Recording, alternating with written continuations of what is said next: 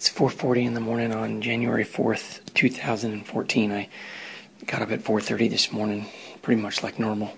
I just want to record what a horrible dream I just had. I had a full-on demonic attack last night. I haven't had one in quite some time, and I found the timing. I found comfort.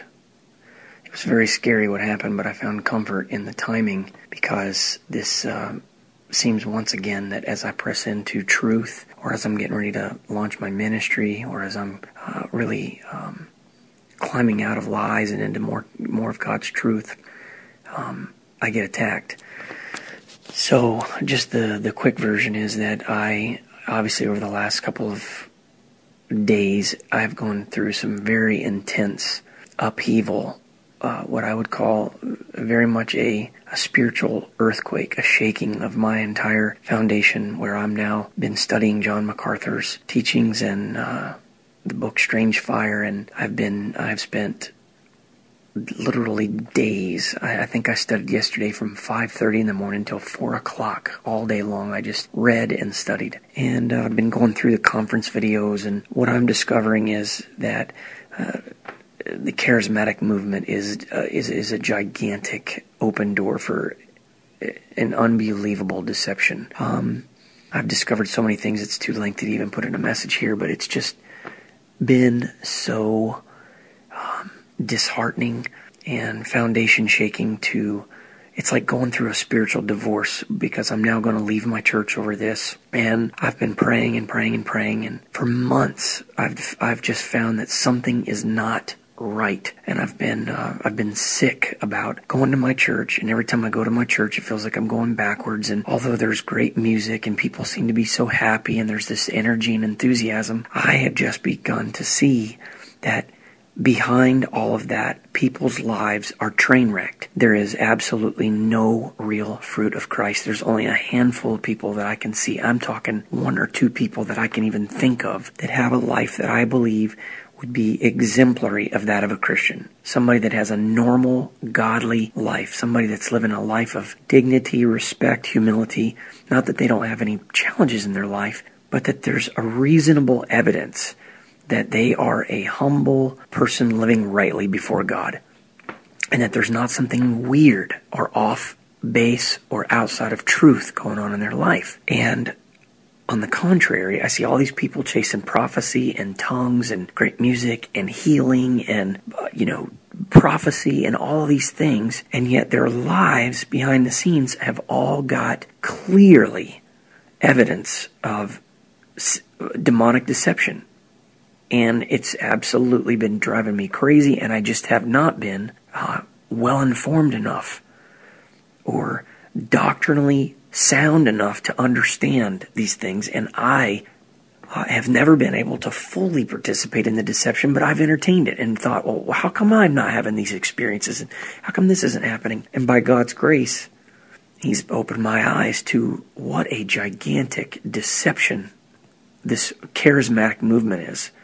And it has been so disturbing. I've cried yesterday several times, just like a baby. God, please open my eyes. Don't let me be deceived anymore on these things. And with that has come this just huge sense of vulnerability. Anytime you have a earth-shaking, foundational change or shift in your beliefs like this, it is very upsetting. And it's not like I didn't completely already know that something was, just not right. I just didn't realize how unright it was. As a result, I'm really been weak on this. So last night I decided to take a break from it, and I decided to work on the 2:12 story. Well, interestingly enough, I'm at the parts. I'm following it chronological in order. I came to the part where it's time. Do I tell the story about, which I'm giving her the fake name Natalie in the story, or do I leave it out? Do I tell the part about how Satan set me up, stumbled, and I ended up having this, woman basically almost rape me? And I obviously participated, but I tried to do everything I could in my power, emotionally, physically, mentally, to say, no, stop, you're not thinking right. I did everything I could to try to stop this, and this woman would not take no for an answer. And I literally, just in fear and just basically in weariness, eventually just gave up. I was afraid of, what is this woman going to do if I say no? What would it be like if I just pushed her off of me and got up and left, So ended up, do I go through and tell that part of the story? Here I am telling the Laura story. Do I tell this part in the story and potentially, have a lot of people judge me, and more importantly, have Laura and her family judge me? Because it's not something I wanted. It broke my heart that I had that experience. I didn't want to have that experience at all. And so do I tell that or not? And the reality is, it's part of the truth. And there's people that Satan deceives into allowing things like that to happen that can ruin their life or relationships. I mean, I'm fortunate I was a single man, not dating anybody when this happened, but I'm unfortunate because I'm a lover of the Lord. And I allowed myself to be drug into sin and tempted, and I stumbled, and I had to take responsibility for that. So I decided to tell the story and then to use it as a teaching opportunity to explain the consequences of having premarital sex and of not of opening doors that you shouldn't have opened, and that even though I felt everything was safe and everything was okay, that I made some unwise decisions and allowed myself to be deceived, and thus I allowed myself to stumble. And the enemy flipped me over successfully. After months of trying to distract me with women, I was able to avoid the blatant distractions and attempts of the enemy and the opportunities he wanted to put me in. But this one was so subtle that it flipped in a moment. Everything seemed fine, and then the next thing I know, this person just completely flipped and went from being this highly platonic, distant, professional woman of discretion to a complete tiger. I mean, it was like literally nothing I can say I ever thought would happen in real life. It's like a scene out of a movie. So I described this in somewhat detail in the entry. And I go to bed trying to read some more of the Strange Fire book, and I guess probably around 2, 3 o'clock in the morning, I have this terrible, terrible dream, very fully demonic. It's very dark in the dream. I'm laying somewhere where there are these women that are sleeping beside me, and this one woman happens to have wrapped her legs around my leg. And in the dream, she's down like towards my feet. So she's literally just got her legs wrapped around like my ankle. It's down by my ankle. But in the dream, this lady starts to shake and quiver, and it's almost like she's having a sexual orgasm simply from having my leg around her legs. And it's almost like it's more like towards the bottom of her ankle. So it's not like towards her vagina or anything like that. It's down towards her ankles, and she's just rubbing and like hunching on me, and she's going crazy, and she's shaking so much that the bed that I'm staying in is shaking. And I'm going, this is just, even in the dream I realized how weird this was. Then there was like somebody up near my head, and all of a sudden in a moment, it was like, I don't know how to explain it, but there was like this other woman figure like towards my head, and she said, David. Of all things, the name David. And I wake up terrified, and it's almost like in that very moment there was like a demonic presence literally trying to enter me through my head or something. It was horrific. I woke up completely terrified and immediately said, in the name of Jesus Christ, you get away from me. And the dream was so weird, so just dark. It was very dark in the dream.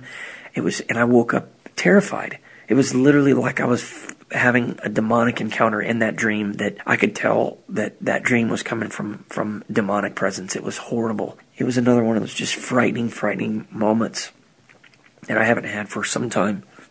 And so I just prayed in the name of Jesus, but I just felt shivers and quivers for moments, and finally just had to start praying, and it went away, and I was able to go back to sleep. But here it is again. I recognize, here I am, pushing into the truth, away from the lies, both on the doctrine, theology side of my life, and then now I'm once again telling the truth. This has happened multiple times where just before I begin to tell somebody the truth about the story, like the night before I told the guys, or the night before I came up with the idea to tell the guys about that, I had this terrible sexual dreams, And again, Satan trying to tempt me to masturbate, and I say no, and I'm attacked.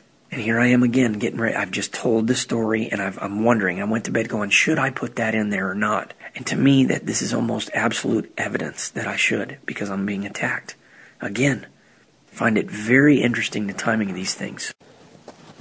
It's 12:24 on January 4th, 2014, and I'm having a really rough time again. I'm going through such a shaking, a foundational shaking in my faith, in my doctrine.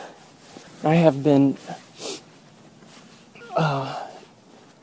so fragile in the last couple of days as I have read this book, Strange Fire, and it is so confronting the entire charismatic movement that I've been in now for essentially at least 2 years, on and off. And I got exposed, really, and the door kind of opened through Reinhard Bonnke, who I have been thinking is such a wonderful man of God and so sweet and nice, and read his book and was just blown away and filled up with faith. And now I'm reading, a book called Strange Fire by John MacArthur, and oh man, he is making such a strong case through Scripture of how the apostolic gifts have ceased, and that the gifts of administration, teaching, preaching, wisdom, and stuff like that are still in play, but that the gifts, the apostolic gifts, healing, prophecy, tongues, miracles, that they've all ceased. And it's been so confusing, having been to the Reinhard Bonnke crusade and having had what I felt was an instant healing of my ankle, my tendons, or whatever was going on. And he makes such a strong case that that's not real. Using Benny Hinn, they've written an entire page, and I know that Benny Hinn's a complete goon. I know it.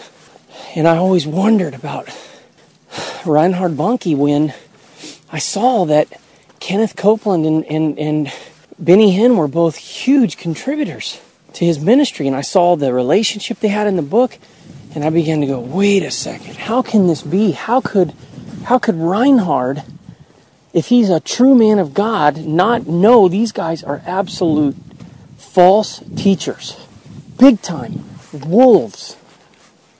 And I thought, well, maybe just because they're in Pentecostal and he's such a nice guy that, he's accepting help from the United States. But I am now questioning even my own healing. And I have recordings that I've made where I don't know how many days it was after I got back from Florida that I was out running, and I said, wait a second, I feel the pain back.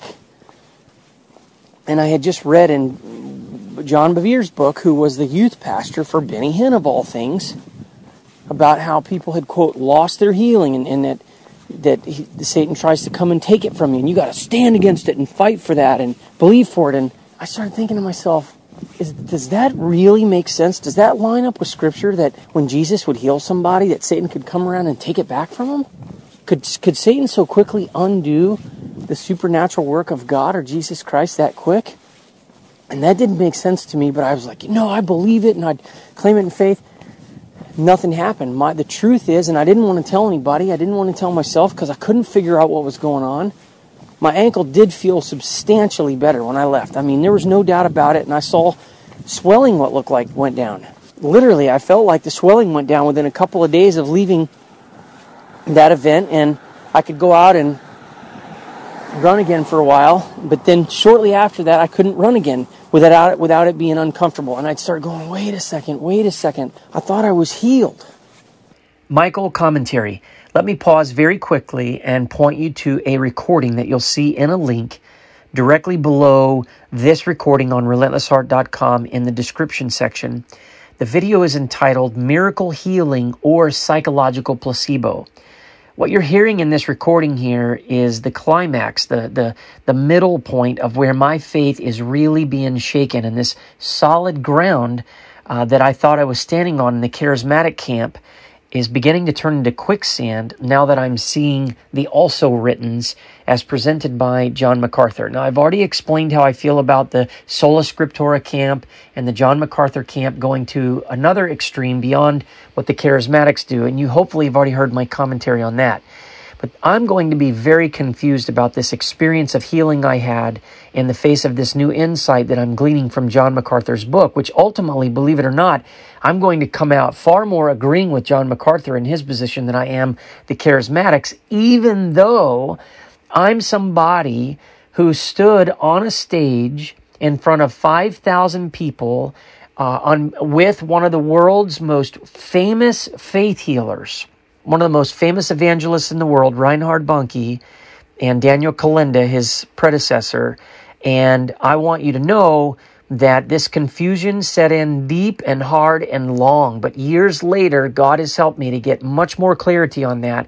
And so that you're not confused about what I believe or what God eventually led me to, I will pray in Jesus' name that you'll pause now if there's any confusion. And if you haven't heard it already, please listen to that video so that you can better understand the more mature, more educated, wiser understanding that God gave me after many years of going through this experience. And may God bless you indeed as you listen to that. End of commentary. I thought I felt like a bolt of quick electricity, like a boom, just went through my body, and I felt like I could feel tingly feeling down around my ankle, and that was my experience. And now I'm wondering, did I just make that up in my head? Was that like such a powerful psychological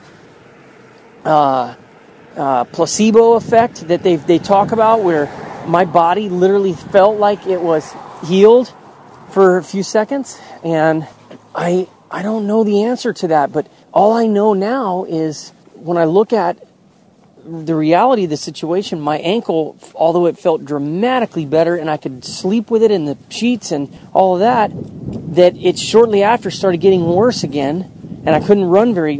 I don't remember how long this lasted, but then over a period of a couple of months, it always stayed just slightly sore. And now, of course, it's pretty much, I'd say it's 90, if I had to ask, I'd say it's 95%.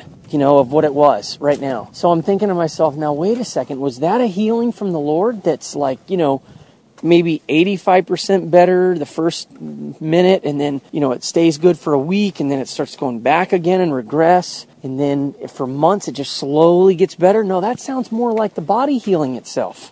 And that maybe I just had this like incredible placebo effect or something. That I remember when I got in the car, I could feel my ankle roll to the side, and there was a part of me that felt like, oh, don't roll your ankle over too far. It's going to hurt. Like, I can still make it hurt a little bit right now if I want to. Of course, I can do that on my other side as well. I can make it, if I roll my ankle, I can feel the pain of it a little bit, but that's kind of in both ankles. But I remember not wanting to roll my ankle over a certain way, sitting in the car, like that it would feel a little uncomfortable. And I thought, wait a second, is that like ghost pain? Is that like my body is playing tricks on me? I mean, it's just really, really bizarre. But, now I'm starting to wonder if any of that's even real. Like, I totally believe that God can absolutely provide, but that you don't have to go to a crusade to get healed. That He can, heal. And you don't have to go to a crusade to get it. You don't have to go to a faith healer. You can pray and ask the Lord, and the Lord, by providence, if He wills, can heal you. But this whole thing has just shaken me up, and I'm begging the Lord. I'm like, God, what does all this mean? Is there anything else that I'm, believing? I've always been a doubter of the tongues, and I finally just got to the point where I'm like, okay, I see other people doing it. It must be real. And now I believe, after reading this book and studying for 3 days, and listening to these conference sermons and really looking at what the Scripture says about this, I believe it is a complete farce. There is no such thing as tongues. And the tongues that people speak today, all just bubbling, babbling, ridiculous. That's just ridiculous. And I believe, as John MacArthur pointed out, that true tongues in the Old Testament, Acts 2, was the ability to speak another language, and that's why they all heard each other. He goes on to show throughout all the rest of the talk, even explaining, they spoke with tongues of angels, or if I speak with tongues of angels, he explained it all. And it becomes obvious that true tongues was the ability to speak a foreign language, and then there were those who could interpret. And that doesn't exist anymore. Not that I can see. And I went back and I watched the video this morning from our own church of Pastor Greg DeVries, who apparently has the gift of prophecy. And I watched his message to David Martin. And as I listened to it, I thought, okay, what in this is very specific? And as I listened to it, without possible exception of him saying, you're going to need to sell out everything for God, and that there's going to be a cost to this new revelatory season he was talking about, I started listening to it, realizing that there wasn't anything in the message that was so specific that it couldn't have been applied to me. He could have given me the exact same message and I'd have been like, wow, yeah. There was nothing so specific for him that made it sound like it was a genuine message. And it sounds more like calling a psychic hotline. Your whole life has been a case study and based upon, this and that and the other. And it was all just so generalized. And so I was listening to that going, man, this is not real. This is either demonically inspired. And then, of course, my whole thought pattern has been, wait. How could a person preach the Word of God and talk about Jesus Christ and then be a false teacher? I've had this big issue. Well, false teachers are not easily deceiving people because they're so blatantly false. There is a lot of what they say that looks like or sounds like the truth. And we get so caught up in, what they can do for us and the power of the Spirit and all these things we're searching for, we kind of just yes and amen the whole way through their sermon. I started listening to some of these sermons, like I heard Reinhard Bonnke. I was like, wait a second. I heard Reinhard Bonnke make a message about, there's a passage in Isaiah, I don't remember which one it is, where he talks about if a lion devours a sheep, and there will be, he says that the people will be devoured like a lion devours a sheep and is only able to bring back the piece of a leg from its mouth or part of the ear. Michael commentary. The verse that I'm trying to recall in this story is actually from Amos chapter 3, verse 12. The passage says, "This is what the Lord says. As a shepherd saves from the lion's mouth only 2 leg bones or a piece of an ear, so will the Israelites be saved. Those who sit in Samaria on the edge of their beds and in Damascus on their couches." I heard him preach this message at a conference. One of the first American gospel conferences he did was actually in Orlando, Florida. The event that I went to was called Gospel Fest in Vero Beach, and it happened at the end of 2013. Whereas the first main evangelistic crusade he did was in Orlando, Florida. Then it was called the Amway Arena. And I went to that event. And that night, I saw 2 things. Keep in mind, even though I had just been, quote, healed at his conference, weeks or months earlier in Vero Beach, I saw 2 things happen that gave me big red flags. I saw a look on Daniel Kalinda's face in an interaction with Reinhard up on stage. I was sitting stage right, looking at the stage literally from the profile view. And so I got to see a little bit of the behind the scene area that you don't see when you're sitting in the main part of the auditorium there. And I saw an interaction with him, and just something in my heart just discerned there is something not right about this. It looked like a very dishonest, It looked like, see, I came from the world of motivational speakers, and so I know what it looks like when a guy whispers to one of his guys, and I know what it looks like to be manipulating audiences, and I don't know how to explain this to you, I just know it.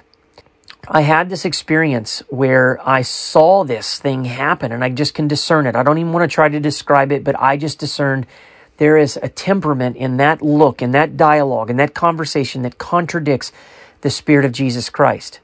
Then, when Reinhard Bonnke preached this passage and made it sound like that God was going to save America based on this passage, that as a shepherd saves from the lion's mouth only 2 leg bones or a piece of an ear, he was making it sound like that if that's all there is left, God can still save. And that is not at all what this passage means. This is a passage of condemnation and judgment. If you read, as we should all be taught to do, a few verses before and a few verses after, this is God not saying that he's going to actually save Israel. This is saying that such a tiny remnant of Israel will be saved, it's almost not even worth calling it saved. Nobody finds, 2 leg bones or a piece of an ear in a lion's mouth and says, I saved my beloved lamb. No. I actually found the clip from the Good News Orlando Gospel Crusade with Reinhard Bonnke and Daniel Kalenda. I found somebody on YouTube that had videoed the whole thing.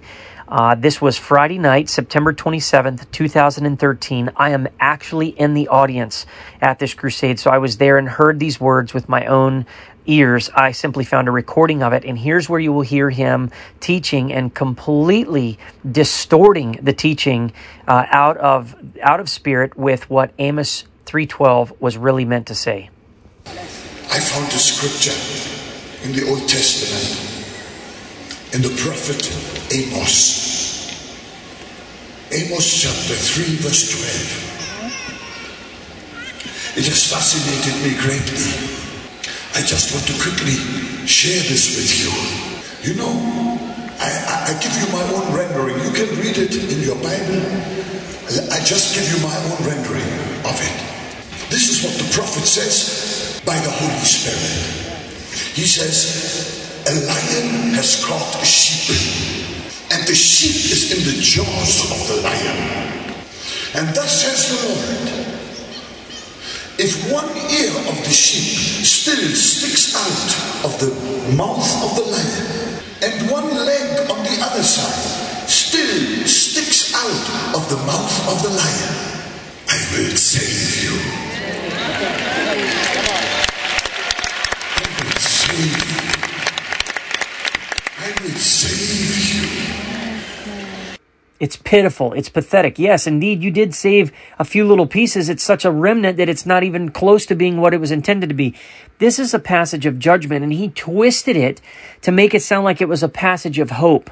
And this is not a passage of hope. God is telling them this is so bad that Israel is going to be saved. Mind you, only a remnant of 7,000 people end up being saved. They're wiped out entirely down to 7,000. And here's the context. Therefore, this is what the sovereign Lord says, quote, an enemy will overrun the land. He will pull down your strongholds and plunder your fortresses. Does that sound like hey, God's coming to rescue you. God's coming with revival? No. And see, he preached this as a revival passage. And I said, no, there is something seriously wrong with this. Then the passage reads verse 12. Then it says, hear this and testify against the house of Jacob, declares the Lord God Almighty. On the day I punish Israel for her sins, I will destroy. And he goes on, cut off and tear down. There is nothing in here about revival or saving. And so when I saw this, I said, wait a second.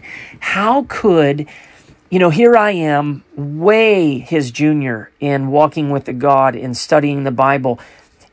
How could I understand that this is a passage of condemnation and judgment? And how could a man of God who claims to love Jesus so much and love God so much and be doing so much in the name of Jesus, how in the world could he have taken a passage of condemnation and judgment and spin that into God is going to save, God is going to bring revival, even though all there is left to work with is an ear and 2 leg bones? God is going to save America like that. Now, Reinhard Bonnke has since died. Now, he went around telling everybody that the same kind of revival, this is how we can also know that he's false. He said, God is going to save America. And Reinhard Bonnke has passed, and he was indicating that God had told him to take these conferences. Well, he's now dead. I don't know how many of these conferences he did, but the turnout was miserable, and there certainly was not some great awakening, and it was nothing like what he had projected, which would be, Africa. The story of this miracle I've written in this book. I'm not here to advertise a book, but this describes that miracle. The book is called Raised from the Dead, and the subtitle is The Miracle That Brings Promise to America. I believe, as we have seen the power of God shake African nations, He is the same God. He will shake America. America will be saved. Because this day is the day of salvation. He went to Africa and preached, and, apparently millions of people showed up at all these conferences and professed faith, and he claimed that God told him the same thing was going to happen in America. It didn't. Reinhard Bonnke is dead. These conferences didn't go very far at all, for all I know. So this was a false prophecy, and here it is. He's taking this word and twisting it, and I knew. And see, these were two clues that helped me to see God open my eyes in one night. This sinister, dishonest, kind of scheming look that I saw in the face of Daniel Kolenda that I had seen behind stages of motivational speakers before. And now I was seeing it in Daniel Kolenda. And then to have him have this passage. And so I, right then and there, I said, something is not right. And so I began to go, I'm clearly not seeing the whole truth. See, now do you understand why Jesus says, be very careful no one deceives you? Because if you sit down and you just begin to listen to these guys and you take all the miracles, at their word, and you get involved in all the hoopla and the excitement, and you hear how much, and Jesus, and you hear all this excitement about Jesus and the name, you get caught up in it, and you go, man, I'm craving so bad somebody to promote Jesus, somebody to promote the power of God, the kingdom of God to come in power, that you go, this must be it, and you just begin to turn off any of those things that are skeptical. You begin to forget about testing all spirits, and you forget Jesus' admonition to all of us in these last days. Be very careful. No one deceives you. 3 times in Matthew 24, Jesus warns about deception. He doesn't warn about earthquakes 3 times. He doesn't warn about famines and pestilences 3 times. He warns about deception 3 times. We have to be so careful. But I no longer believe that he was in, and I don't know his whole past history. I read, but another thing that happened when I read his book, and I started noticing that a lot of these crusades that were in Africa were funded by Kenneth Copeland and Benny Hinn. I said, God, that's it. I'm out. How is it possible that you could possibly bless this man using some of the most wicked of the devil's, quote, masquerading angels of light to promote Benny Hinn? The fact that he would take, and I started going, if Benny Hinn called me up and said, hey, Mike, I have $800,000 sitting here burning a hole on my desk to give to you to go promote relentlessheart.com, God's told me to give it to you, I would say, no thanks, not interested. Not interested. It would be worse than receiving money from pagans to do what I'm doing. This is a devil's agent. He still doesn't realize it. And so I started going, something is not right here. And this shows a counterfeit can look so much like the authentic that you cannot tell until you finally see what is that thing that is being added to this that is not in the original. What is that thing that is being twisted? And there it is. The counterfeit will always, to the discerning eye, reveal itself after a matter of time. When you see that temperament that completely contradicts Jesus Christ in a place that should be so inappropriate that it could have never been possible for somebody to do that, and yet there it is, that look, that sinister look. And then when you hear a scripture that is so clearly God's judgment being turned into the promotion of God's mercy and revival for America, You know something is not right. And listen, it doesn't matter how nice the guy is at this point. It doesn't matter how many thousands of posts he put on Facebook about Jesus. It doesn't matter how many millions of people he preached Jesus Christ to. Thank God he preached Jesus. Paul says all that matters is that Jesus Christ is preached, even if they do it out of false motives. So thank God that Jesus Christ was preached. But I'd like to go to Africa and see how many of those, quote, signed confessions and conversions ended up in true discipleship, people learning to obey the teachings of Christ, denying themselves, giving up their life, losing their life, hating their life to find it, versus those who ended up in yet another false teacher, house of so-called God, chasing the miracles and all the signs and wonders. So I'm not going to get into all that in detail, but I now believe that what Reinhard Bonnke was doing was good from the standpoint that he was preaching Jesus, and that's about where I'm going to have to leave it. That he was preaching Jesus Christ, and maybe some people really did find authentic, true faith through him, but I cannot say that he was walking in the true spirit of Christ, and I do not believe that these miracles were authentic. I believe they are absolutely fake, and they are absolutely, in fact, there is proof. There is proof that his miracles were fake. There is a documentary, I'll find the link to it and put it below here as well, that HBO did behind the scenes years ago on Reinhard Bonnke and Benny Hinn, and neither of them were ever able to prove any of the healings, not a single one. And on the contrary, there were people that came forward that testified they tried to find people who would say they were healed when in fact they weren't, and they screened out people who really legitimately had bad things wrong with them from these crusades and conferences.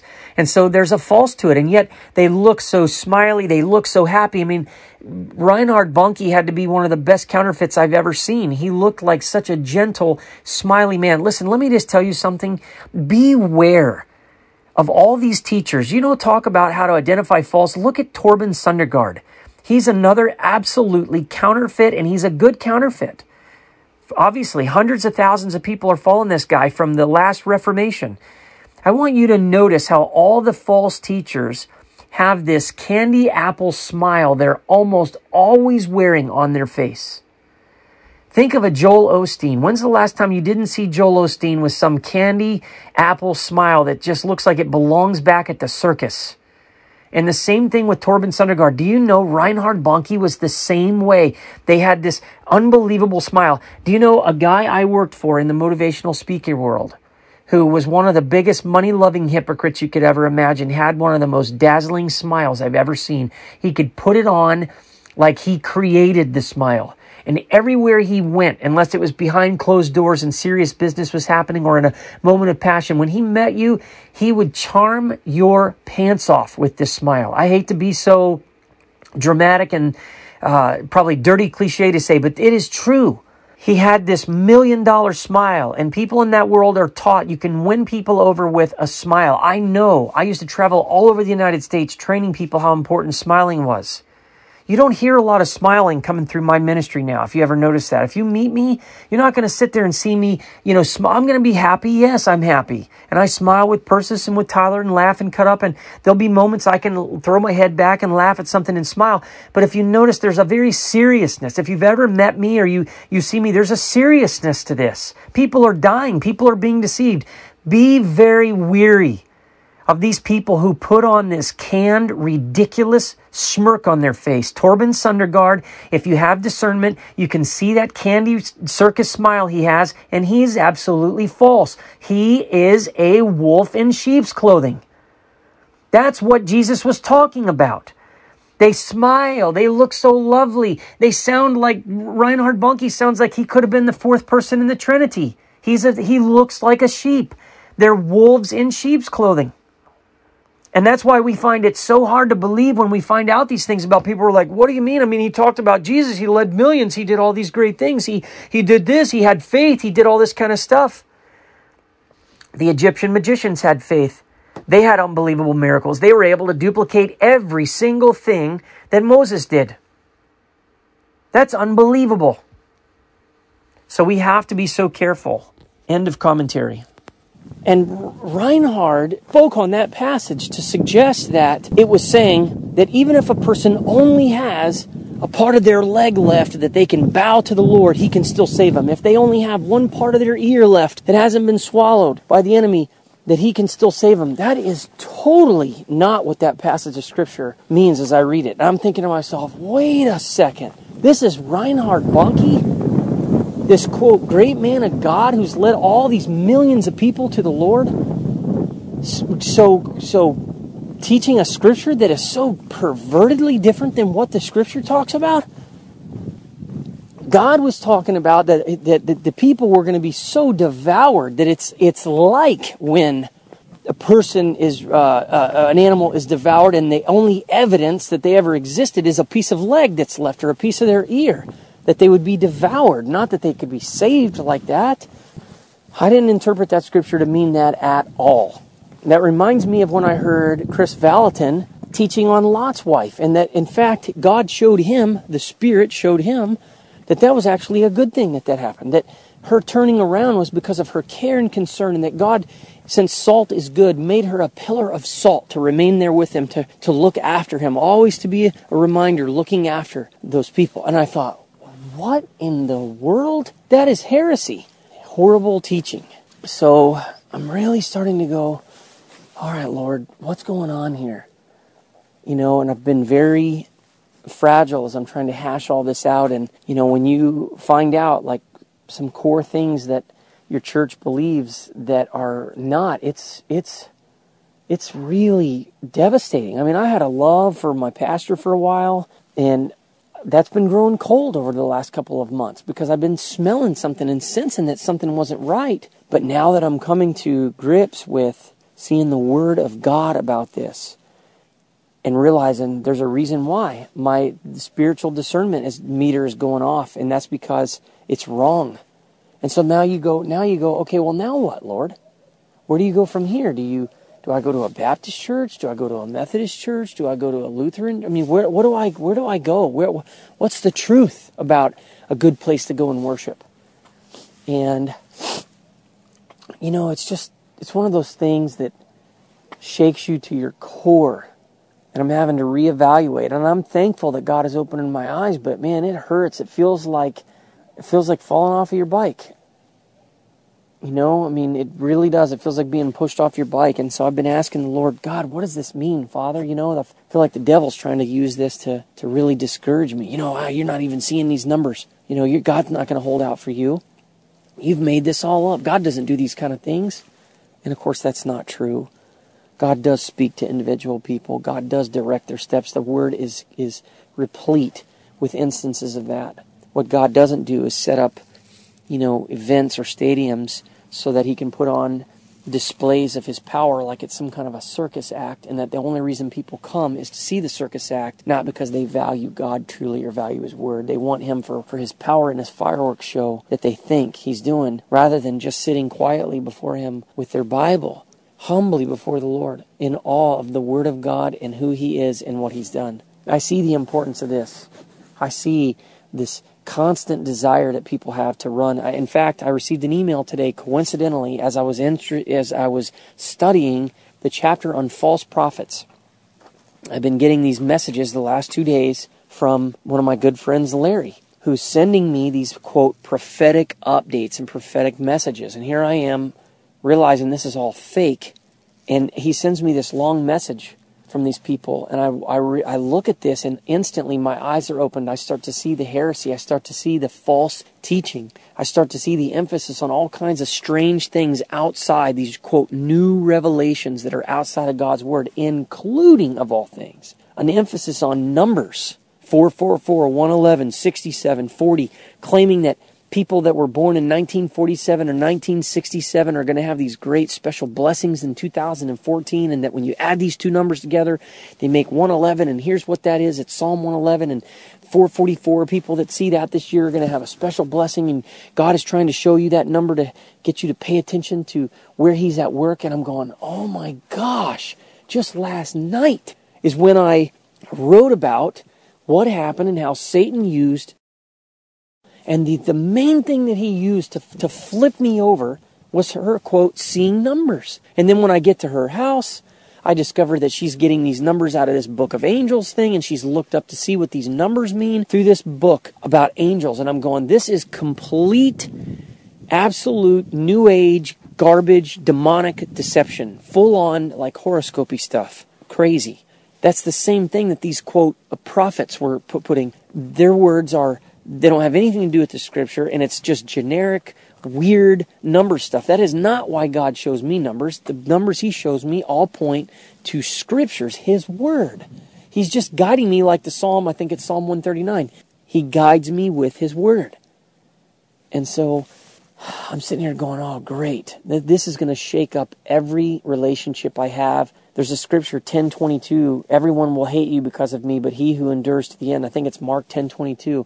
Everyone will hate you because of me, but he who endures to the end will be saved. And I'm starting to feel like that's exactly what's getting ready to happen. That Larry and Trish are going to now think I'm off my rocker because I'm going to have to tell them I don't believe in all this stuff. I don't believe in the tongues anymore. I don't believe in prophecy. And I started thinking to myself, Larry has fallen prey almost with the same mentality that draws network marketers in because of his fragility in finances and his need for that security.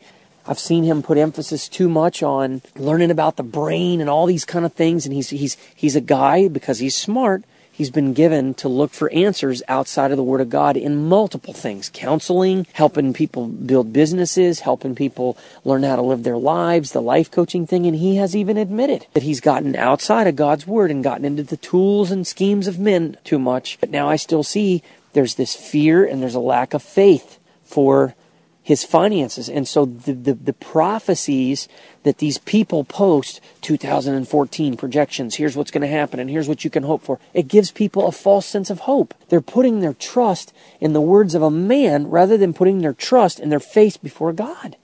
This is becoming so clear to me as I even articulate this here, right now, that this is the problem with it, is that it sets us up to have men tell us what we want to hear.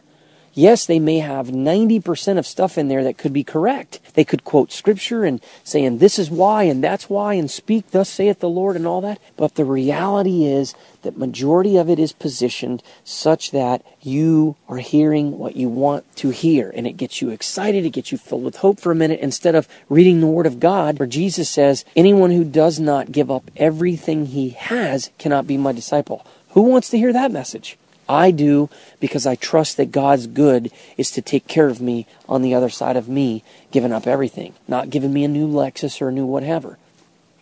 But I'm now aware more and more in this moment, and I take courage and confidence from this, thank you Lord, how unbelievably powerful deception can be and how deceiving deception is, that you can't tell you're being deceived. You hear people speaking these words. You can listen to Benny Hinn and Kenneth Copeland and these guys and Bill Johnson, and you can go, man, these guys know the Word of God. Man, these guys have got so much wisdom. Wow.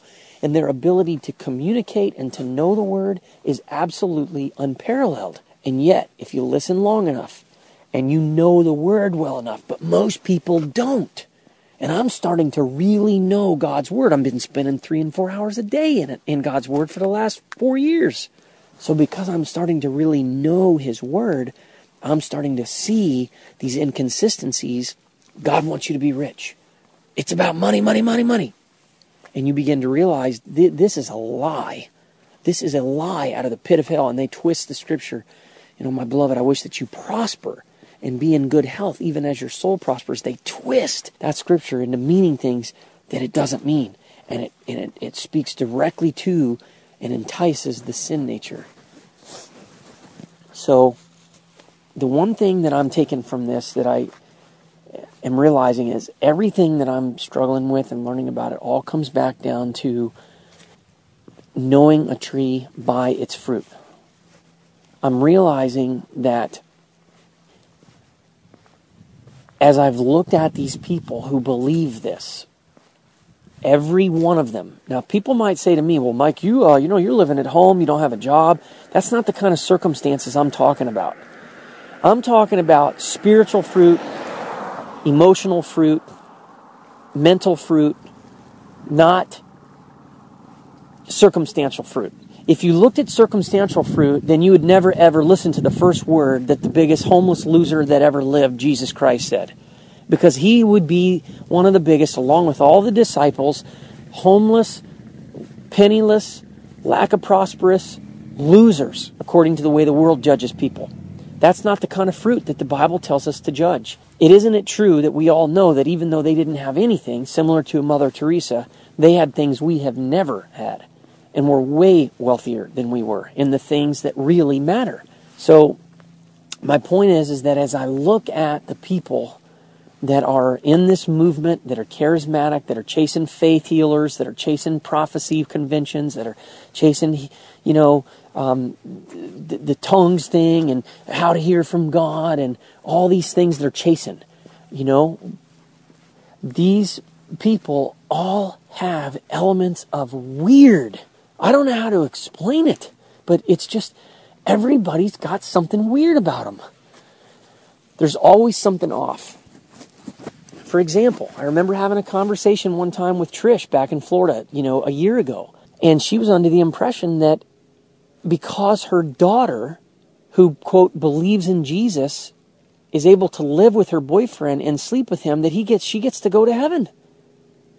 She's a believer. She can't lose her salvation. Well, if you are truly in Jesus Christ, I truly believe that nobody can take you out of his hands except for you, but you can choose. But the Bible makes it very clear, do not be deceived. Those who are sexually immoral will not inherit the kingdom of God. If you are truly in Christ, you're a new creation, and you won't act like that. And I know for a fact, having been a person who has sexually sinned, that if you have the Spirit of Christ in you, you cannot continue to do that. Even in 1 John it says that anyone who's in Christ, truly, you cannot, if Christ is in you, you cannot continue to sin. If you are in Christ and Christ is in you, you cannot. And I think it means you cannot as in you cannot. Not like you don't have permission.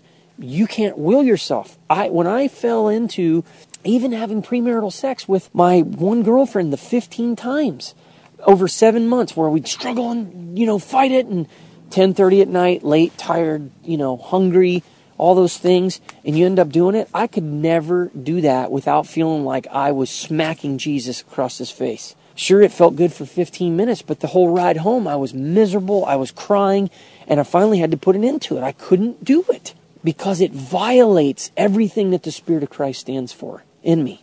And yet, when I look at these people, say, for example, Trish, believing that her daughter, where has she been learning that as a counselor of all things?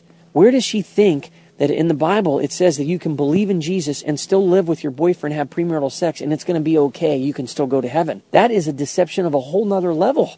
That's dealing right with the issue of your soul being saved.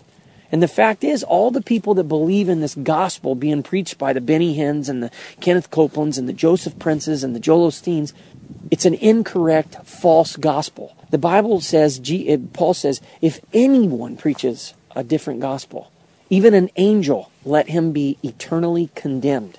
How much more so, not how much more so, but literally, how could it not be true of those that follow a false gospel and believe a false gospel? Will they get to heaven? Are they believing in the right Jesus? Is the Jesus that brings health and wealth the same Jesus that says, take up your cross, deny yourself, follow me, and give up everything? Which of those is the right Jesus according to Scripture? So then I have other people I'm aware of that speak in tongues and babble on like crazy and go around running their mouth, giving people, the Lord said to me, spoke a word to me, even telling me that I was going to jail, and then turns around and gossips to me and this person runs their mouth incessantly, talks over and over and over and over and over and over, just nonstop. That's a fruit. And then begins to share that a particular woman and her husband and her Bible study are having sexual problems, and this is a person that I actually am aware of, and just began to just share that with me. That's gossip. Where does that spirit come from? Is that the Holy Spirit that's filling that person that would then cause her to gossip? Because, man, if I even come close now to saying something that I think lowers my mom in the eyes of somebody else, I quickly have to go, whoa, I want to be real careful here. There's a difference in, speaking the truth about somebody and tearing them down. And the Spirit just very much convicts me. Then there's other people that I see who chase like the Andrew Womack's, and they follow him and they're totally into healing, and yet they have family that has such weird spiritual issues. A father who doesn't seem to have shown what felt like love to a daughter who's spent her whole life running around 37 different places, multiple different churches, chasing this whole movement and this thing, and lives with, quote, angry towards God, not feeling loved by God, constantly on the look for a man, for a new job or a new city, constantly wanting to run. Is that the Spirit of Christ? Is that the fruit of the Holy Spirit? And yet these people claim to have speaking in tongues and the gift of prophecy and seen all these weird things happening. Why does the fruit not match up and line up with the supposed gift? This is the part that I'm beginning to really, really wonder. And it just kind of goes on from there. I could name more people that these people that believe like this do not have a commitment to holiness. Their lives do not look like somebody who fears the Lord. They look like somebody who's a fan of Jesus and all the good M&Ms he can give them. This is what it looks like to me. They're part of a social club. They like the idea of God. They like the idea of a God who wants them to be blessed and wealthy and prosperous and healthy, and who does these little fireworks shows, and who will throw them around in the Spirit so they can, roll around, or who will, give them some healing, or who will constantly entice them with the latest, greatest prophetic word. Here, God wants to tell you this, and they chase. This is not the Holy Spirit. And the thing that I have never, here's my big thing on this, is that I've always wondered, Lord, you do such miraculous things in my life. Why do I not speak in tongues? Why can't I prophesy? I've literally begged the Lord. Now, if the Lord would deliver me from court in such an amazing, miraculous way and speak to me in advance every time, why would he not give me a simple gift of tongues? Why would he not give me the gift of prophecy? Because they're no longer in operation. They were the gifts of the apostles, and the Bible says that the church was founded on the apostles and the prophets. The foundation was built with them. Once the foundation was built, the need for that gift was no longer needed, because we had the full revelatory word of God is in the New Testament Scripture. Michael commentary. Now, before you beat me up or send me a bunch of emails or hate comments on this, please understand that what I'm experiencing is the exact personal illustration that I made just a few recordings back about the temptation to go from one extreme to another. And so here is my experience of going to an extreme. And I really believe that what you're hearing is me going from one far over on the left, all things are possible, anything can happen, everything supernatural must be of God, to now basically no tongues, no prophecy, no nothing. It's all died. It's all dead. A full-blown John MacArthur Jr. cessationist. And so this is the extreme that I'm going here. So understand the very next message. Keep in mind, these are 7 years ago. The very next message is going to be my commentary on what I believe about these things now. If anything, I could label myself as a partial cessationist, but I'm going to reserve defining what that is until after you hear what I have to say in this next recording that will follow this. So just swallow hard as you go through the rest of this recording, and then we'll get back to what does Michael believe? What has God shown me? What has 7 years of full-time ministry and walking with God done to open my eyes? What do I believe now as I've continued to seek after the Lord? 7 years of walking with God, 7 years of Bible study, 7 years of humility before the Lord, 7 years of service of the Lord. I've learned an awful lot more than what this guy knows here. It's really important for me to make that point that, you're talking about twice as long as the disciples walked with Jesus is how long it has been between this recording and the recording that you're getting ready to hear. Keep that in mind. So I could have walked with Jesus twice as long as the disciples. They only walked with him for about 3 to 3.5 years. So we're talking almost 7 years later. So this shows you how my beliefs, and this is one of the things that, when people hit me with, Michael, you're missing this, or this isn't what the scripture says, or hey, you got to see this, and brother, I love you, I'd see you're sincere, but here's the truth on this, and I want to debate back with them. And I always understand, listen, sometimes it took me years to come to this conclusion of humility and saying, God, what is the truth in this? Father, help me to see this. Let me not be the guy who says, I have all the answers and everybody else is wrong. No, God, I give you everything. I turn it upside down. You give back to me what's true, take away from me from what's not true. I mean, I'm the guy who even asks the Lord to blind the eyes and ears of people to all of my messages I've spoken over the years, to anything I've said in it that was not from His Spirit, anything that's not in accordance with sound doctrine. I mean, every work that's ever been done by man is fallible. It all has some type of corruption in it. We are men. And so I've asked over the years, God, realizing this, Father, please blind the minds and blind the ears of men and women who hear things in my recordings that are not true, that are not of your Spirit, where you just, you allowed me to keep going in my ignorance. Please, God, have mercy upon me. And again, I make the argument, I've never met a single Christian, dead or alive, who I agree with 100% and ascertain my position on doctrines exactly as the way they have. I think God has completely allowed it to be this way. But nevertheless, for those who are curious, 7 years of full-time ministry, and indeed what's so contradictory here to what I'm saying is that God is going to prophesy through me. So I'm just sitting here saying that, well, why God wouldn't give that to me? And in fact, He is going to give me the gift of prophecy, and I am going to be able to have insights into particular people's life, things that only the Holy Spirit could let me know. Plus, more importantly, the New Testament gift of prophesying is what you hear me doing all throughout these recordings, where I am expanding and sharing and revealing the word and heart of God on certain matters.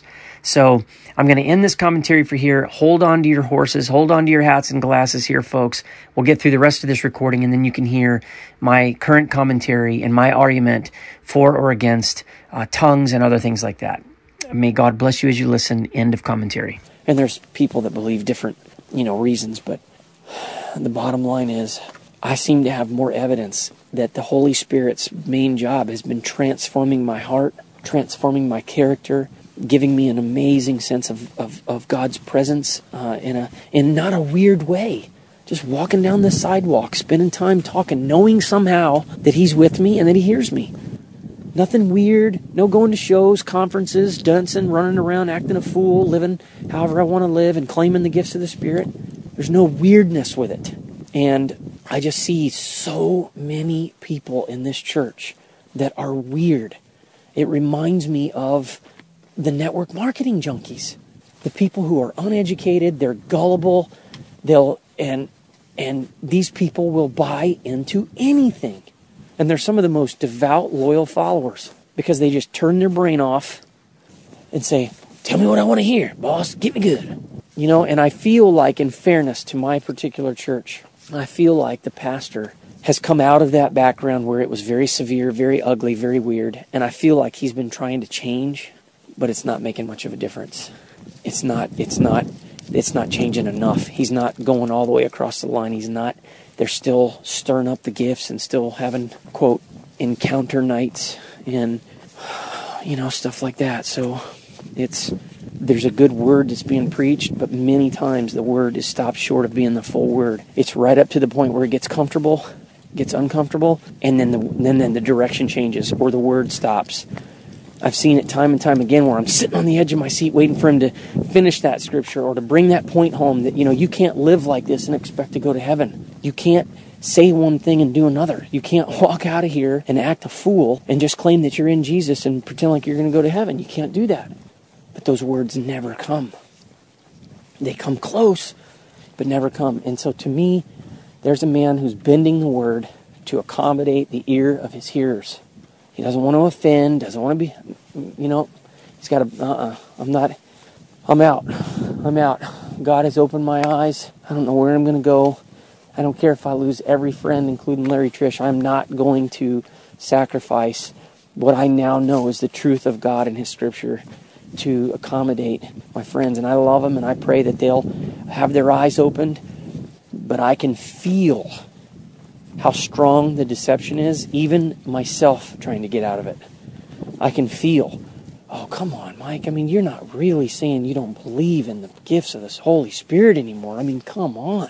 You wouldn't do that. That's blasphemous. I can feel. And yet, if I died right now, I would say I'm one of the luckiest men that's ever lived as far as it goes with my relationship with God. I love Him so much, and I don't think there's a person that's within a square mile of my life that wouldn't say and conclude that Michael is a guy who's sold out for the Lord, and obeys him to the point of suffering and makes a difference in other people's lives because of his love for the Lord. Michael has a fruit. There's evidence that God is with Michael, and there's no weirdness with Michael. I have the joy. I have a father who has miraculously provided for me, not because I went to some, convention or went to some crusade, but because I prayed and he provided. And there's none of that weirdness. And I'm content. That's another thing. That's another thing that I do not see in the lives of most of these people.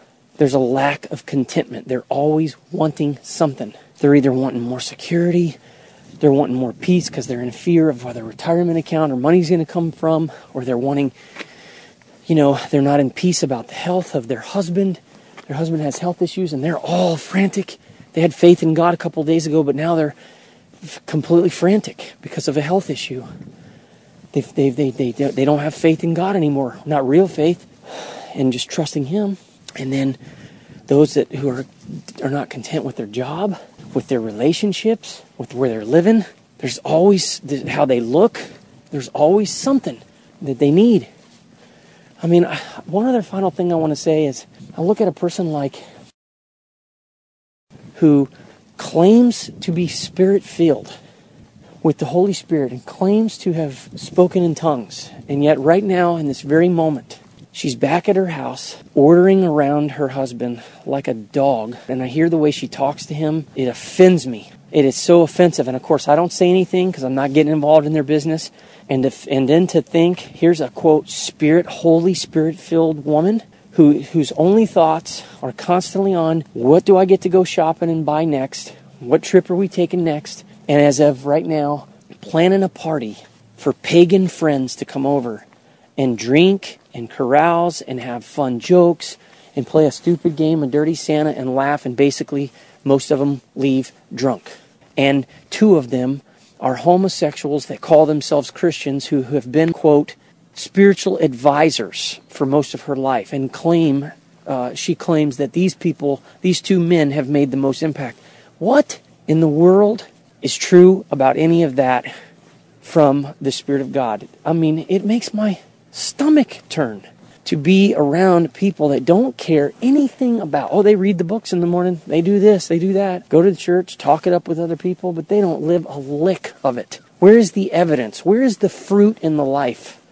Sure, they may seem loving, they may seem happy, but the truth of the matter is they're concerned and consumed with the things of the world, and they do not look any different than the people in the world. And not a single one of them. I bet you there's not a single person that's coming to this party that I'm aware of, that I can think of, that sounds like a person who's a true follower of Christ that will go to heaven. So it's a party to celebrate with a bunch of people who don't know the Lord and will most likely never end up in heaven. And this all by a Spirit-filled, tongue-speaking Christian. Case closed. That is not Christianity. That is not the Spirit of Christ at work. I don't care what anybody says. That is the truth. That is not an issue of somebody, maybe they're just not mature yet. No. For a person to claim that they're filled with the Spirit of God and to act like that and say things like that and to have a level of discontentment like that and a constant need to go buy new things, no, that is not the Spirit of Christ that you're filled with. And this is a Spirit-filled Christian with the Holy Spirit. It sounds awfully indignant, and it is, because my eyes are opening up to how slick the devil has been and how unbelievable the deception is. And I'm not willing to sacrifice the truth. God has given me a spirit of courage to go with this. I'm just wanting to make sure that I'm well studied. And like the Bereans, I'm making sure that I know from Scripture, what's true and what's not. But again, final thought, it all comes down to fruit. I don't care what somebody says about their life or about their Jesus or about what they think they are or how much gifts they have or what kind of gifts they have or how long they've been filled with the Spirit or how long they've been in church or how many Bible studies they're in. None of that stuff even matters until I see the person's fruit, both coming out of their mouth and coming out of how they live. If a person says Jesus, Jesus, Jesus, Jesus, Jesus and turns around and lives just like the world, they got the wrong Jesus, or they don't have Him at all. The Bible is so clear on this. And I'm no longer willing to say, I don't know, maybe it's just, got to meet people where they're at, or well, it's an issue of maturity. Hey, look, everybody has to start somewhere. They're just junior Christians. No, Paul was real quick to point out to new churches and new believers, you're new, the old you is dead, turn from it. Practice holiness. Be perfect as your heavenly Father is perfect. Don't hang around with people that act like that. Expel the immoral brother from among you. You're proud? Don't be deceived. Swindlers, idolaters, fornicators, gossipers, slanderers, idolatries, they will not inherit the kingdom of God. Do not be deceived. So now I'm just, my heart is moved from heartbrokenness to indignation over the whole thing, but it's back to being brokenhearted because it is a sad, sad thing. And I can feel the ability to get overwhelmed about it, and I can't because this is the Lord's stuff. I can only do my part, and I'm thankful that He's opening my eyes to this. I'm thankful that He's opening my eyes to this. It's painful to go through. It's very uncomfortable. It's going to cause a lot of heartburn for a lot of people, but this will pass, and I will know that I stood courageously for God's truth in spite of how convinced other people might be that I'm wrong or that I'm delusional or that I've misinterpreted Scripture. I will know that I stood for the truth, and I will trust the Lord with the consequences and the results. If I lose every single friend and every single family member, it is not because I did not do what I did in love. I'm not willing to pretend like love is kissy kissy, turn the other way, not look, and just ignore truth. I can't do it. I can't do it. God has opened my eyes, and I have to walk in the truth once I know it, or I become guilty. If I keep going to church after I know now what I know, what would that say to the Lord? Oh, so you're not entirely convinced that my word is true, huh, Michael? And I just keep going back, honoring whatever spirit is in the church besides Jesus Christ? And that sounds so harsh, but if the fruit of Christ is not seen in the lives of the people, then is it the Spirit of Christ that's at work? Or is it another spirit that's at work? A deceiving spirit, doctrine that's being taught by demons. People will say, well, how could you ever say that, Michael? They're talking about Jesus. Well, there's apparently multiple different Jesuses. There's the Jesus of the Bible, and then there's the prosperity Jesus, the health Jesus, the name it, claim it Jesus, all these different Jesuses. So which one is the right one? So just because somebody's mentioning His name doesn't mean they have the right one, or just because they're saying hallelujah, or just because the music is so good and so moving. I could put in, Sweet Home Alabama and get everybody just as emotionally moved as what they're listening to in church. That doesn't have anything to do with the Spirit of God. I was blind to this. I'm convinced now that there are churches that worship in quiet, soft surrender with gentle voices reading out of a hymnal where the Spirit of God, a gentle dove, is much more pleased and receives much more worship than in these churches now that I've been going to, where people raise their hands and cry, as I have done because I love the Lord. But I do this when I'm standing out here with Him. I cry. It isn't the music that moves me to tears, but they raise and they clap and they kind of dance around and hallelujah, amen, and all that. And I'm not saying that everybody in there is not a follower or sincere believer being moved by the Spirit, but the majority of them are not. And how do I know? Because I've met them and I have seen fruit in their life that is anything but coming from the Spirit of Christ. And now I just have to ask myself, do I have the courage to move on what I know? Or does the fear of being judged, the fear of being critical, the fear of being called black and white, intolerant, judgmental, bigoted, does that fear and those accusations, are they going to keep me bound up in the lies? Or will I now say, guys, the Lord has opened my eyes. I know this is going to be so hard for you to understand and hear, but I no longer believe in the charismatic movement, and I believe it's part of a great end times deception to get people focused on things and new revelations outside of God's Word, constantly chasing the experience rather than the revealed Word and truth of God. And it puts people's focus on wanting something from God rather than obeying and trying to become more like God. Be imitators of God as dearly loved children. This is what the Word of God says. But we don't often want to imitate a holy, godly, sanctified Jesus Christ. We want to go be a part of the circus act. And I'm no longer going to be a part of that. And when people doubt me, I'm going to ask them to simply look at the fruit. And if you're very happy with the fruit in your life and you feel like you have that peace of Christ and the joy of Christ and the contentment that Paul talks about in all circumstances, if you feel like you have a burning passion for love of Christ and of the truth, if you feel like you have a genuine love for other people and an indignation towards the evils that you see in the church, and if your behaviors and attitudes are reflective of that we see in the person of Christ, well, then I say you're in the right place. But if you're not, and something's missing, something's got to change. I think the enemy is so subtle because it's just alarming to me how easy it would be for me to dismiss this and go, you know what, this is just fanatical. This is just fanatical. Don't cry heresy. It would be so easy to just kind of, well, I'll just do my own thing. I mean, I don't have to participate in all that. And just kind of dismiss it and say, well, Jesus is being preached. The music's good. There's good people. They smile. Everything seems okay. I can't do it. I can't do it. Now I'm just going to have to pray if the Lord wants me to prepare a letter, a message. Does he want me when people ask, why did I leave the church, to give them an answer, or should I just point them to the book? I don't know.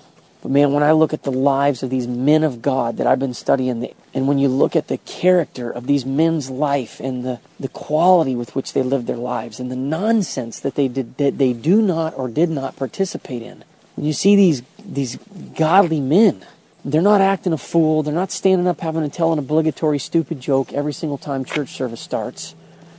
They don't have to constantly go, I'm preaching better than y'all are letting on, and how's the preacher doing? Y'all with me? And constantly need this call response. They don't have to dress weird. They don't have to tell people. I mean, I could just go on and on, but I got to stop. It's almost getting depressing.